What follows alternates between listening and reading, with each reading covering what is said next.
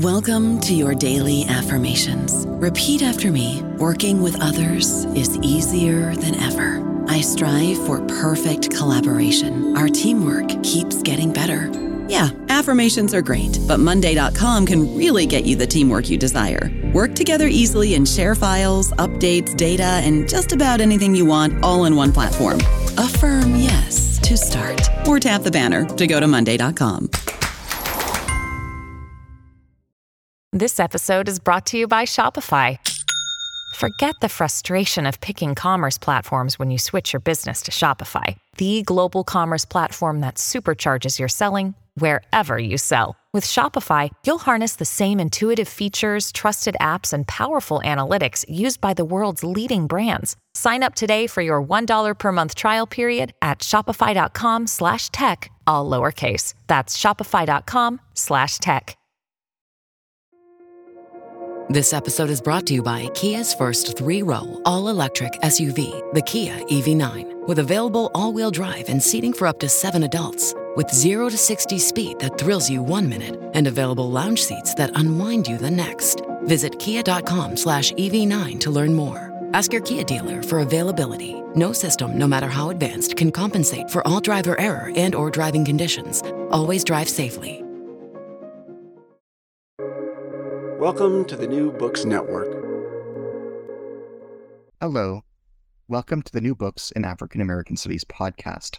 I am your host, Ari Barbalat. Today, I am in dialogue with Dr. Meredith Broussard. She is Associate Professor at the Arthur Carter Journalism Institute of New York University and Research Director of the NYU, New York University Alliance for Public Interest Technology. Today, we will be in dialogue about her new book, More Than a Glitch, Confronting Race, Gender, and Ability Bias in Tech, published by MIT Press, Massachusetts Institute of Technology Press, 2023. Meredith, it's an honor to be with you today in dialogue. Thank you so much for having me. It's great to be here. Can you kindly tell us about yourself? Where did you grow up? What formative events in your life inspired the scholar you'd become as an adult? Sure. I have a very interdisciplinary background. I started my career as a computer scientist. I quit to become a journalist. And then after many years just writing, I came back to computer science as a data journalist. Data journalism is the practice of finding stories and numbers and using numbers to tell stories. What I do as a data journalist is I write code in order to commit acts of investigative reporting. And sometimes that involves writing code to investigate other people's algorithms. Sometimes I write my own algorithms in order to investigate a social phenomenon. And in my work, I write about complex technical topics in plain language. And so this new book helps people understand the complex world of artificial intelligence and how it intersects with very human issues like race, gender, and disability. As you developed this manuscript, can you tell us about the work process that you underwent? For example, did you edit at the end or do you edit as you go along? Can you tell us about the process of revising that went into preparing this manuscript and how it evolved to its final expression? Yeah, I talk with my students a lot about the writing process because I teach writing primarily. I mean, I teach coding also, but I teach coding in order to write. And so I think it's really important for writers to have a keen sense of what works for them in terms of process. So when I was writing More Than a Glitch, I sold the book based on a proposal. In the proposal, I had the outline of the book, and then I started writing according to that outline, and then I changed the outline, and I have a process where I like to do about 4 drafts before I get to a point that I'm happy with something. And a couple of those drafts involve feedback from a trusted reader. So that was kind of high level the process that I went through. What inspired you to prepare this book? What message do you hope to convey to your readers? So the book is about understanding, again, the way that technology intersects with race, gender, and disability. And what I do in it is I tell a number of stories that show the way that artificial intelligence is being used and misused in today's world. I look at the way that police are using AI and other technologies as part of surveillance, and why that surveillance technology gets weaponized against people of color, especially when it comes to technologies like facial recognition. I look at the use of computers, of machines in the justice system. I look at medical racism and the way that medical racism gets embedded in AI systems that are used in medical diagnostics. So for a very long time, we've had this kind of default bias that I call techno-chauvinism. That's the idea that technology is superior, that technological solutions are superior to others. And what I would argue is that we should think instead about using the right tool for the task, because sometimes the right tool for the task is a computer, and sometimes it's something simple like a book in the hands of a child sitting on a parent's lap, right? And so when we default to, we have to use computers because it's so much better, we don't always make good decisions, and we especially don't always make good decisions that take into account all of the very human problems that we know about. And those human problems get embedded in our technological systems, in part because we all have unconscious bias. You write as follows on page 181. Public opinion is turning against surveillance culture. So is some art. Indigenous futurism, Afrofuturism, African futurism, Desi futurism, Arab futurism, Asian futurism, South Asian futurism, and Chicana futurism are all gaining visibility in visual arts, fashion, film, and literature. Many of these movements engage with alternative visions of the future that move beyond our current glitchy, biased situation.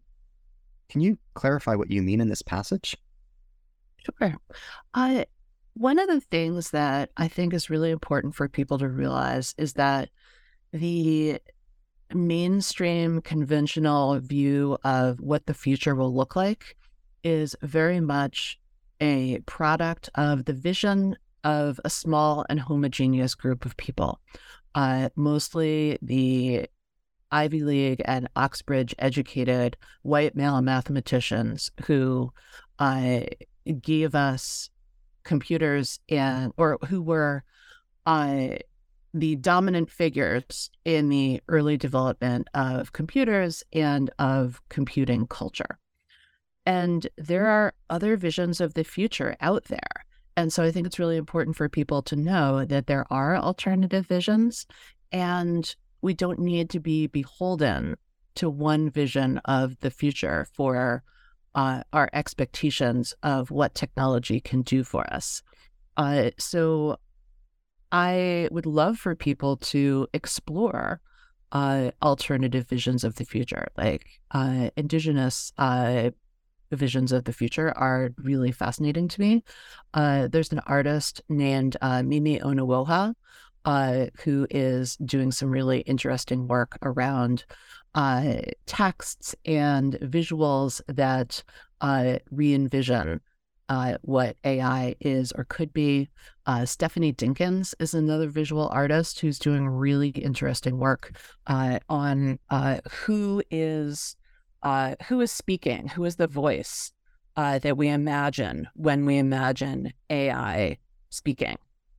And if you look at the picture in your mind's eye when you imagine AI or when you imagine a robot, it's almost never a person of color, right? And so one of the things that Stephanie Dinkins has done in some of her work is she's made a talking head, a talking android who is a woman of color, and she's in dialogue with that AI generated voice, and it really shifts the way that you imagine whose voice is setting the agenda for our collective future. Who is Safiya Umoja Noble? Can you tell us about her book, Algorithms of Oppression from 2008? Safiya Noble is one of the most important thinkers that we have in the critical technology studies space. Her book, Algorithms of Oppression, Cathy O'Neill's book, Weapons of Math Destruction, Ruha Benjamin's book, Race After Technology. These are the three books that I always recommend to people. I mean, of course, after More Than a Glitch and Artificial Unintelligence by books. But Safiya Noble's book was really the one that in 2018 made people wake up and say, oh, maybe Google is not infallible after all. So her book looks at racial bias in Google search results. So it used to be that when you would Google the term white girls, you would get pictures of girls. And when you Googled black girls, you would get porn. And it was like this from the beginning of Google search until 2018, until Safiya Noble's book came out. And Dr. Noble explored why this is a product of white supremacy, why racism is baked into all of our technologies, including search algorithms. And the impact of the book was enormous, so much so that Google actually changed their search algorithm to respond to it. And you no longer get images of porn when you search for the term black girls, which is great. So Google deserves credit for updating their systems in response to the scholar's really important findings. One of the issues that I have with it, though, and one of the issues that I have more broadly with tech, is that when an issue like this arises, what the tech companies tend to do is they tend to put in a little patch. They tend to treat situations like this as glitches, as momentary bugs. And when you think about the difference in importance between a glitch and a bug has major import. It deserves like a ticket. It deserves investigation. Whereas a glitch is just a blip. It's not that important. It can just be addressed in the code. So what the Google engineers are doing, though, is they're not addressing the underlying issues of racism, sexism, homophobia, ability bias in the code. They're just slapping a patch on it. So what I think we really need to do is we need to look at our assumptions about algorithms, our assumptions that algorithms are infallible. We need to question that assumption, and we need to redesign our systems so that we work against the biases that we know exist in the real world. And if it's not possible for the algorithms to effectively, say, govern a system, we need to not rely exclusively on those algorithms. What are the consequences of your findings for individuals with disabilities? Can you explain the ramifications of the phenomena that you present in this book for the deaf and for the blind and for people with other impairments? So when I was writing this book, I felt like I had a pretty good handle on race and gender, but I did not know enough about disability. And so I'm really grateful to the scholars and the activists who shared their stories with me, who helped me learn more about disability and specifically about disability justice. And so what I heard in listening to people and kind of elevating the voices of those who have been doing this work for many years, what I heard was that technology is really great for increasing accessibility. And also, there remains a lot of work to be done. So I talk about the story of Richard Dan, who worked at an Apple store in Maryland and was given some technology as an accommodation in his job because he's deaf. And when he needed to communicate with patrons who were hearing, then often it would work well to like type back and forth on an iPad, or there is a thing that Apple does where it's real-time interpretation over audio and video. And that is an update of a technology that we've had for a really long time called video relay chat. So there are some accommodations that work really well in some situations, but Richard ran into a situation where the technology did not work well, and that was in team meetings. Because in the team meetings, which happened before the store opened, and they were a way for the staff to kind of communicate about new technologies, to learn together as a community. What the manager wanted for Richard in that situation was for a colleague to type what was going on, right? Because Richard couldn't hear what was going on. And that does work well when you have a dedicated scribe who is taking notes about, say, what the professor is saying in the front of class, or if there had been a scribe who was, was writing down what the speaker was saying at the front of the staff meeting. But it did not work well when it was an Apple product that was doing text or doing speech to text because of the acoustics. The speaker, the physical speaker, can't pick up on which human speaker is of greatest importance, right? So it's going to pick up on the sound coming from the person next to you as opposed to the person at the front of the room. Or the colleague who is tasked with taking notes would need to be involved in the meeting instead of being devoted to taking notes. So it simply wasn't working as well as it needed to. The whole system was not working as well as it needed to. And Richard said, I really need a human interpreter because that's the right tool for the task in this situation. And the manager said no. And this was, like, to me, this was an example of people getting stuck on the idea that technology is the best solution in every situation. It would have been better and easier to just pay for a human interpreter to come in and interpret in sign language what was happening at the staff meeting. It's a relatively cheap solution. It costs a little bit less per hour than a power cord for an Apple computer.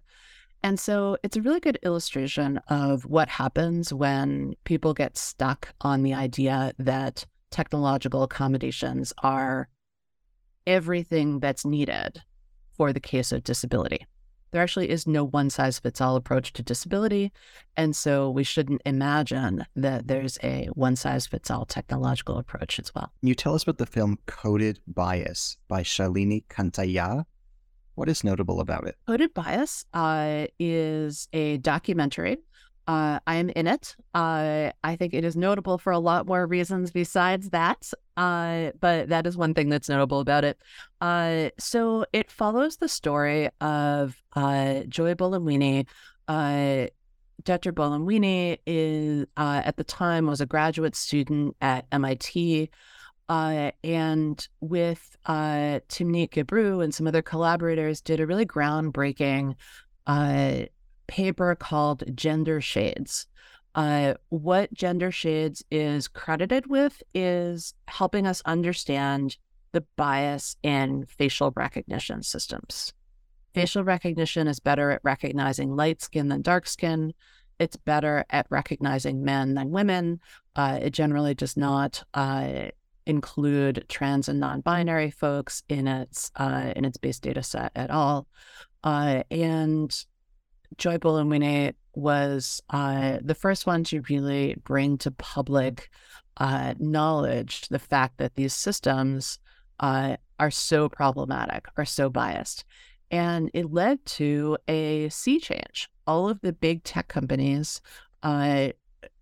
woke up and were put on notice and actually did make changes to their systems. One of the things that I think that's so interesting that came out of this study, though, is the idea of the appropriateness of facial recognition technology in policing, right? Because what Joy Buolamwini's research has led us to conclude is that facial recognition technology should not be used in policing at all. Right? So we can use facial recognition for lots of other things besides policing, but it should not be used in policing at all because it is disproportionately weaponized against communities of color. And a truly just solution would be to cease using facial rec in policing. Can you comment on the issues surrounding the employment of algorithms to determine payouts to NFL players who develop dementia or brain injury complications? Can you elaborate on this issue for the benefit of listeners who may not be familiar? Sure. So this is in the chapter of my book where I talk about medical racism and the way that racist beliefs within the world of medicine get translated into algorithmic systems. So a few years ago, when it became clear that NFL players were suffering in high numbers from post-concussion syndrome, which is basically brain damage from getting too many concussions, the NFL put together a big pool of money. I think it was several $billions to do payouts to players who suffered brain damage as part of their employment by the NFL. And there was a formula that was used to calculate who got how much money from this big pool of money. But there was a so-called race correction in there where the formula took into account the player's race and used a multiplier so that white players were calculated to get a higher payout than black players, in part because black players were assumed to be coming from a kind of lower cognitive dimension to begin with.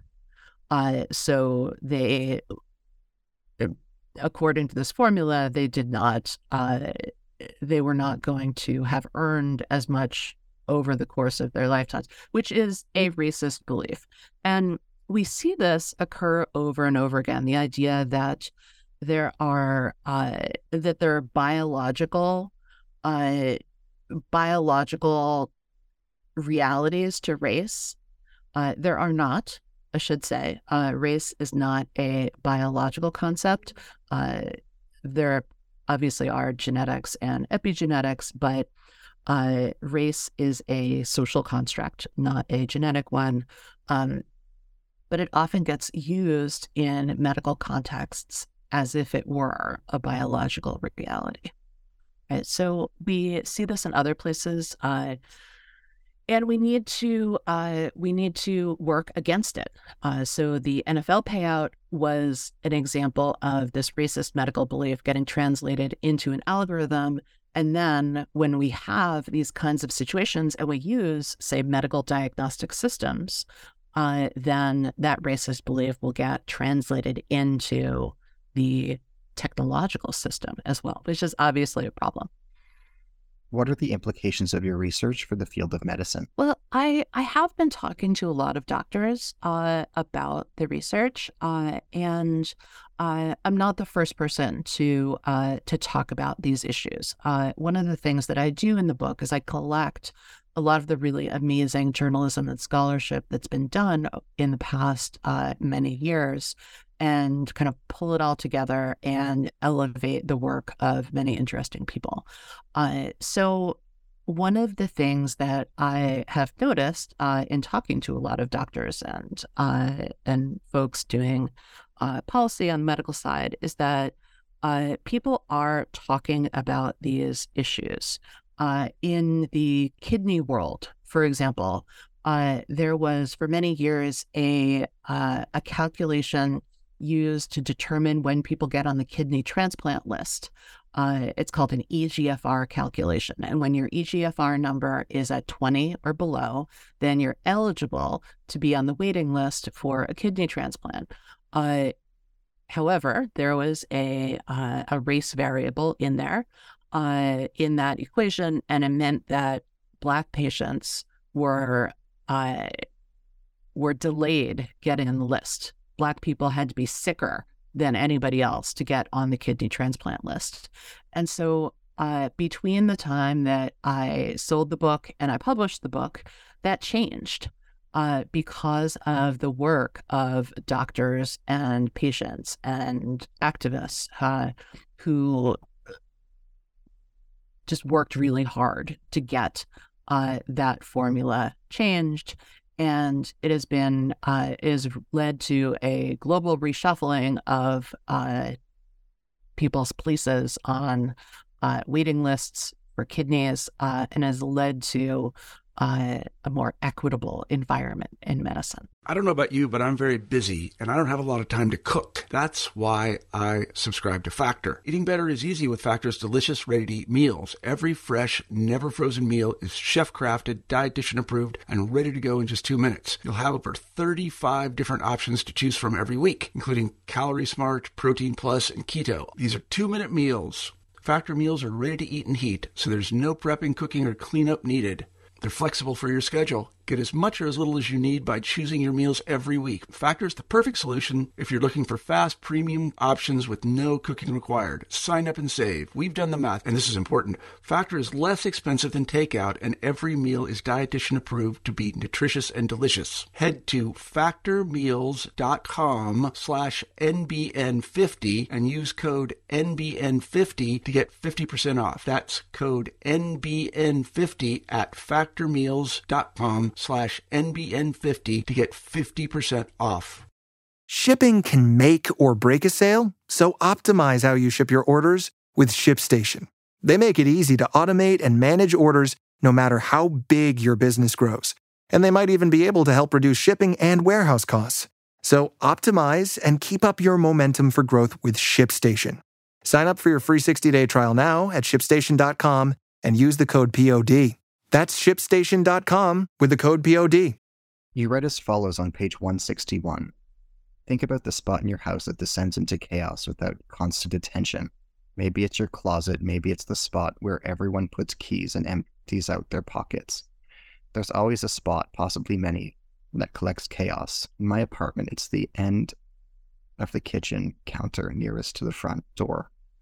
It's a fact in the real world, and it's a fact in the virtual world too. People forget to do things, and there are digital spots that collect chaos. In the real world, you need to regularly clean and organize the chaotic spot.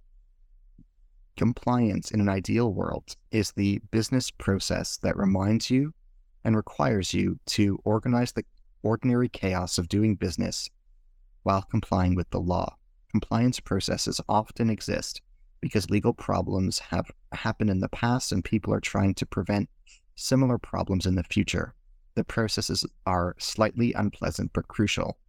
Compliance means that things don't fall through the cracks, that civil rights are not violated, and that companies are following the law. Can you elaborate on this observation? So I'm actually looking at that spot in my house right now. And in fact, it is a spot of chaos.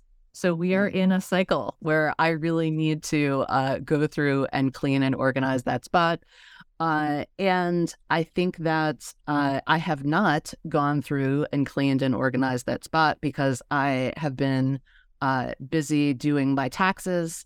And I think that is the kind of situation that I was talking about. So we all do our taxes. Those of us who are, I'm just realizing that I'm talking out of a U.S. context and I'm talking to you in Canada. So I don't know what tax day is in Canada. But tax day in the United States is April 15th. And one of the things that I do every year when I do my taxes is I go through and I clean up all of my financial affairs. And, they've been kind of tidy, but, you got to go through and clean them up every so often. That's what I do domestically as well. That's, in an ideal world, what compliance processes do, because we're all pretty forgetful. We all ignore things. We let things get a little bit chaotic. And when you are a company, you can't do that. Like, you can't let things get chaotic because then civil rights get violated. And so the process of compliance is kind of a necessary evil. We don't really like going through and doing compliance reports or accreditation processes or whatever the processes are in your particular industry. I mean, okay, maybe you do like doing those. I don't personally like doing these things, but they're important. And that's why we have these processes, because problems have occurred in the past. We are all human, and we need to prepare for the inevitable. Who is Robert McDaniel? What befell him? So Robert McDaniel is the subject of one of the chapters of the book where I write about the use of technology in policing. So he is a Chicago man who one day got a knock on his door, and it was the police. And they said, we have used an algorithm to determine that you are going to be involved in a shooting in the future. Like, whoever lives at this address, which I guess is you, are going to be involved in a shooting in the future. We don't know if this means you're going to be the shooter or you're going to be shot, but our algorithm says gun incident, whoever is living in this house. Right? This was a predictive policing or precision policing algorithm. And Robert McDaniel said, no, thank you. I am not interested in your algorithm or its findings, and please leave me alone. But the police kept coming back. They would come back with neighbors. They would come back with offers of interventions around, getting him into job programs or getting him into gun safety programs. And every time he would say, no, thank you. I'm not interested. Well, over time, they came back so often, and they would park their cars right outside his house, and it was very visible to everybody in the neighborhood that the police were there at his house. And so he got a reputation in the neighborhood as being a snitch, as being a police collaborator. And eventually, yes, he was shot for being a snitch. And then he recovered, and then it happened again. Right. So the cause of him being involved in gun violence was the police using their algorithm to put a spotlight on him. Right. And that is not what anybody wants out of a policing system. That's not actually helping the public good. And so I think that we need to take a really hard look at what kinds of technologies police are using. We need to be honest about how poorly they work. And in most cases, we need to roll it back. What is your personal definition of the term techno-chauvinism? Techno-chauvinism is a kind of bias that says that technological solutions are superior to others. And again, I would say use the right tool for the task. There's a quotation on pages 51 and 52 that I'd be curious to ask you about. You write as follows: many people imagine that using more technology will make things quote unquote fairer. This is the idea behind using machines instead of judges, an idea that surfaces periodically among lawyers and computer scientists. We see it in the adoption of body-worn cameras, an initiative that has been growing since LAPD officers brutally assaulted Rodney King in 1991, and the attack was captured on a home camcorder. There's an imaginary world where everything is captured on video, where there are perfectly fair and objective algorithms that adjudicate what happens in the video feed. Facial recognition identifies bad actors, and the heroic police officers go in and save the day and capture the bad guys.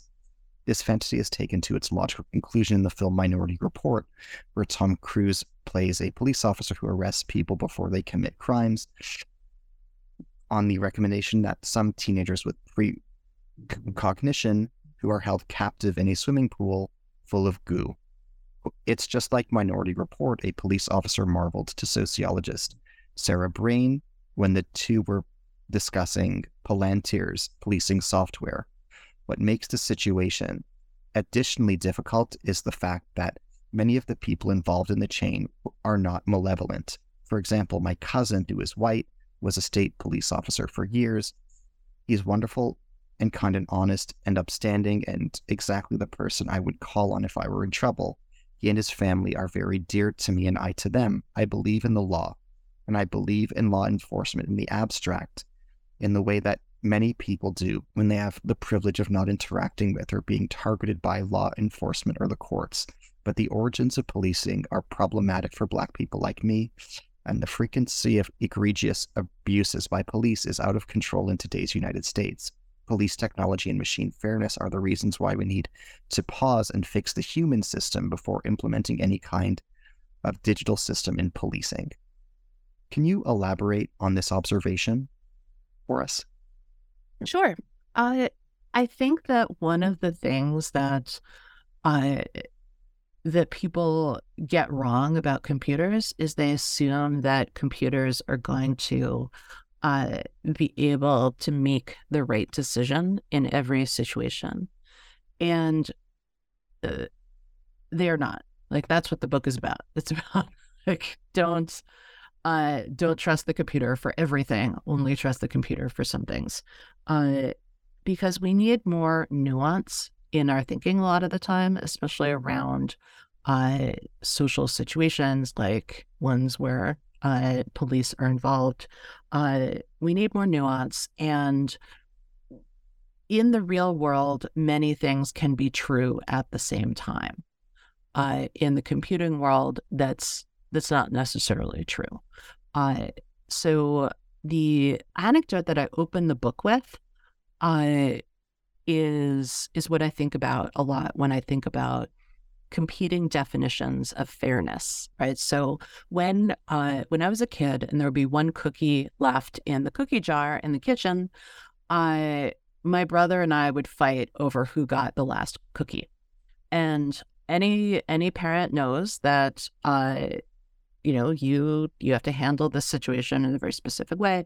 And so if you were a computer and you were given this as a word problem, 2 kids, 1 cookie, you, the computer, would say, okay, well, you divide the cookie in half, each child gets 50% of the cookie. And that is absolutely true. That is a mathematically fair decision. But in the real world, when you divide a cookie in half, there is a big half and a little half. And now my brother and I would fight over who got the big half or the little half, and, it was chaos. And if I wanted the big half, I would say to my brother, okay, you give me the big half now, and I will let you pick the TV show that we watch after dinner. And my brother would think for a second, and he would say, that sounds fair. And it was.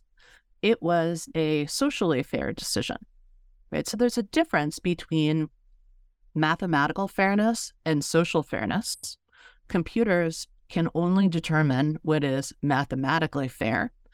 And so when we have a social problem, we can't necessarily go in and solve it with computers, right? We need to be aware of what kind of fairness we are trying to achieve. And this is connected to larger conversations around using computing and using surveillance technology, especially in policing and in the justice system, because when we have things like recidivism algorithms, like the Compass algorithm that allegedly predicted the risk that somebody would commit another crime after being arrested, these algorithmic systems have racial bias embedded in them, right? So we can't just blindly accept that what the computer says is true. We need more nuance in our conversations. What does your book teach us about bias? What would you like your readers and your listeners to gain from what you are trying to impart to us about bias? I would be really happy if we start having more collective conversations about bias and about the way it manifests inside our technological systems.